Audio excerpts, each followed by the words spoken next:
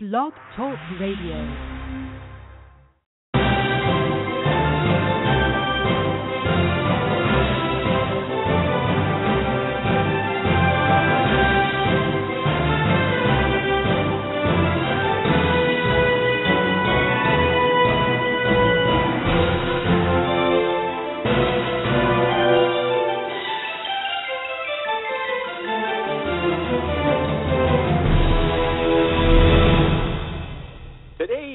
Monday, September the 14th, 2015. And as always, I'm your host, John Hanson.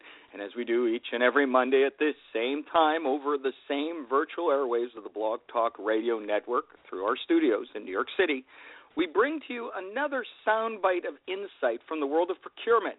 Of course, this is put together by Buyers Meeting Point's Kelly Barner, and today it's an interesting topic, which is the reason, or looking for the reasons why, Volkswagen and Suzuki, their relationship, their collaborative partnership failed. Why didn't it work? Because we're all talking about becoming more relational. We're talking about being able to work together and remove the shackles of adversarial dealings.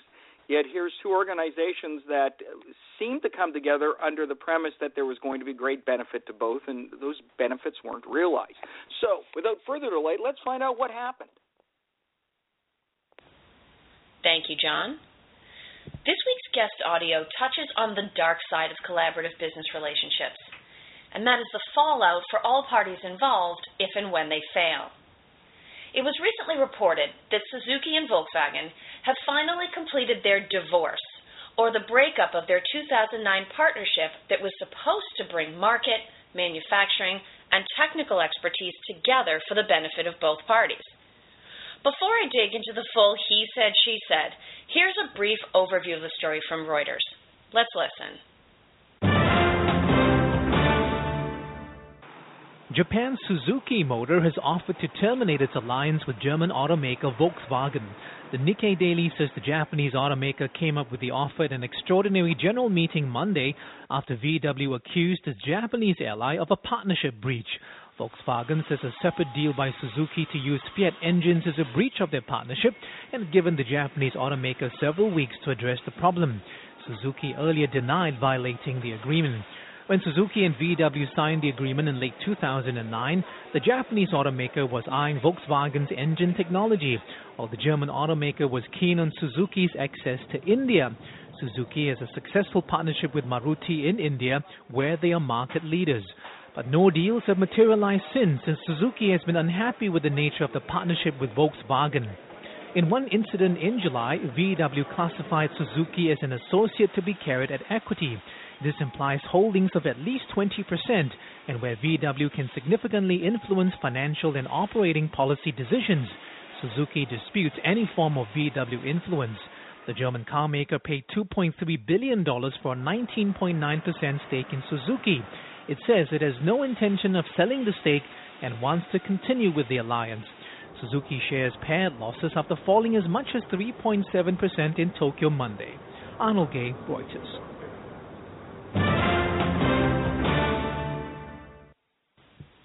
As sad as the state of the relations between these two companies is today, the partnership started with high expectations on both sides and in the automotive market as a whole.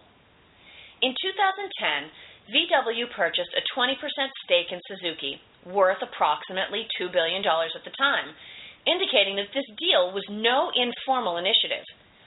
Unfortunately, it also started out with ulterior, or at the very least secondary motives, that may have doomed the effort from the outset.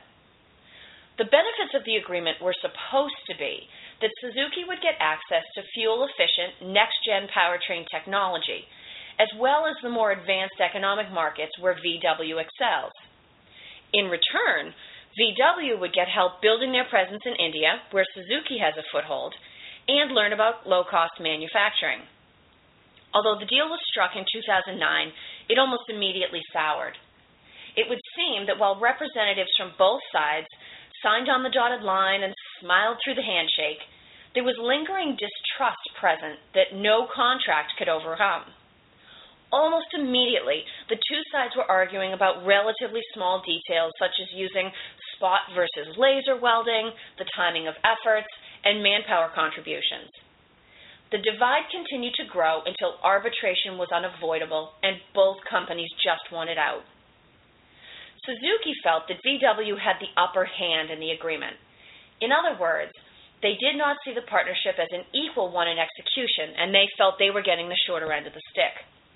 They were wary of VW's intentions, and much like an unruly teenager, they started exerting their independence.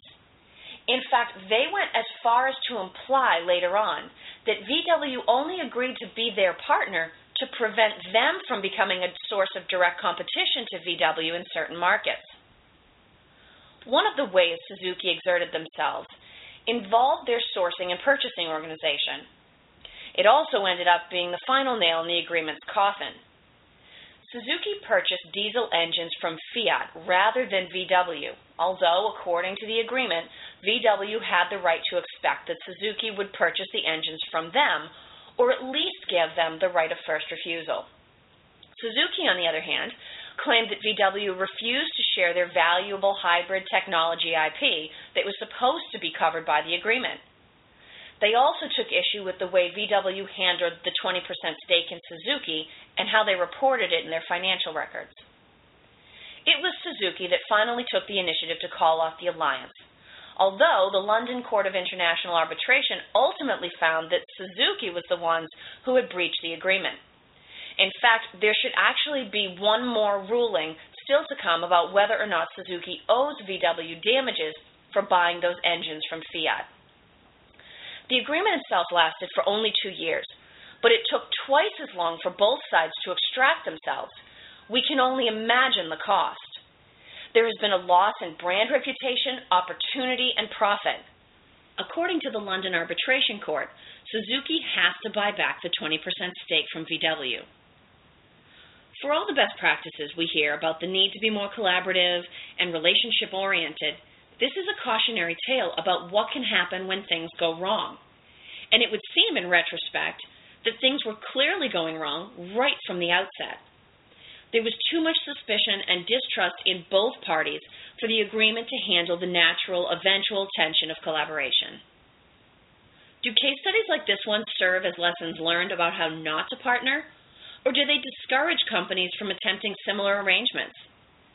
Does the mindset at your organization suggest that you would fare better or fall into the same traps as Suzuki and VW? If you have any thoughts or feedback about this episode, you can reach me directly on Twitter @BuyersMeetPoint or on LinkedIn or by visiting buyersmeetingpoint.com. Please also listen to some of my other Procurement Perspectives podcasts available on Blog Talk Radio and SoundCloud.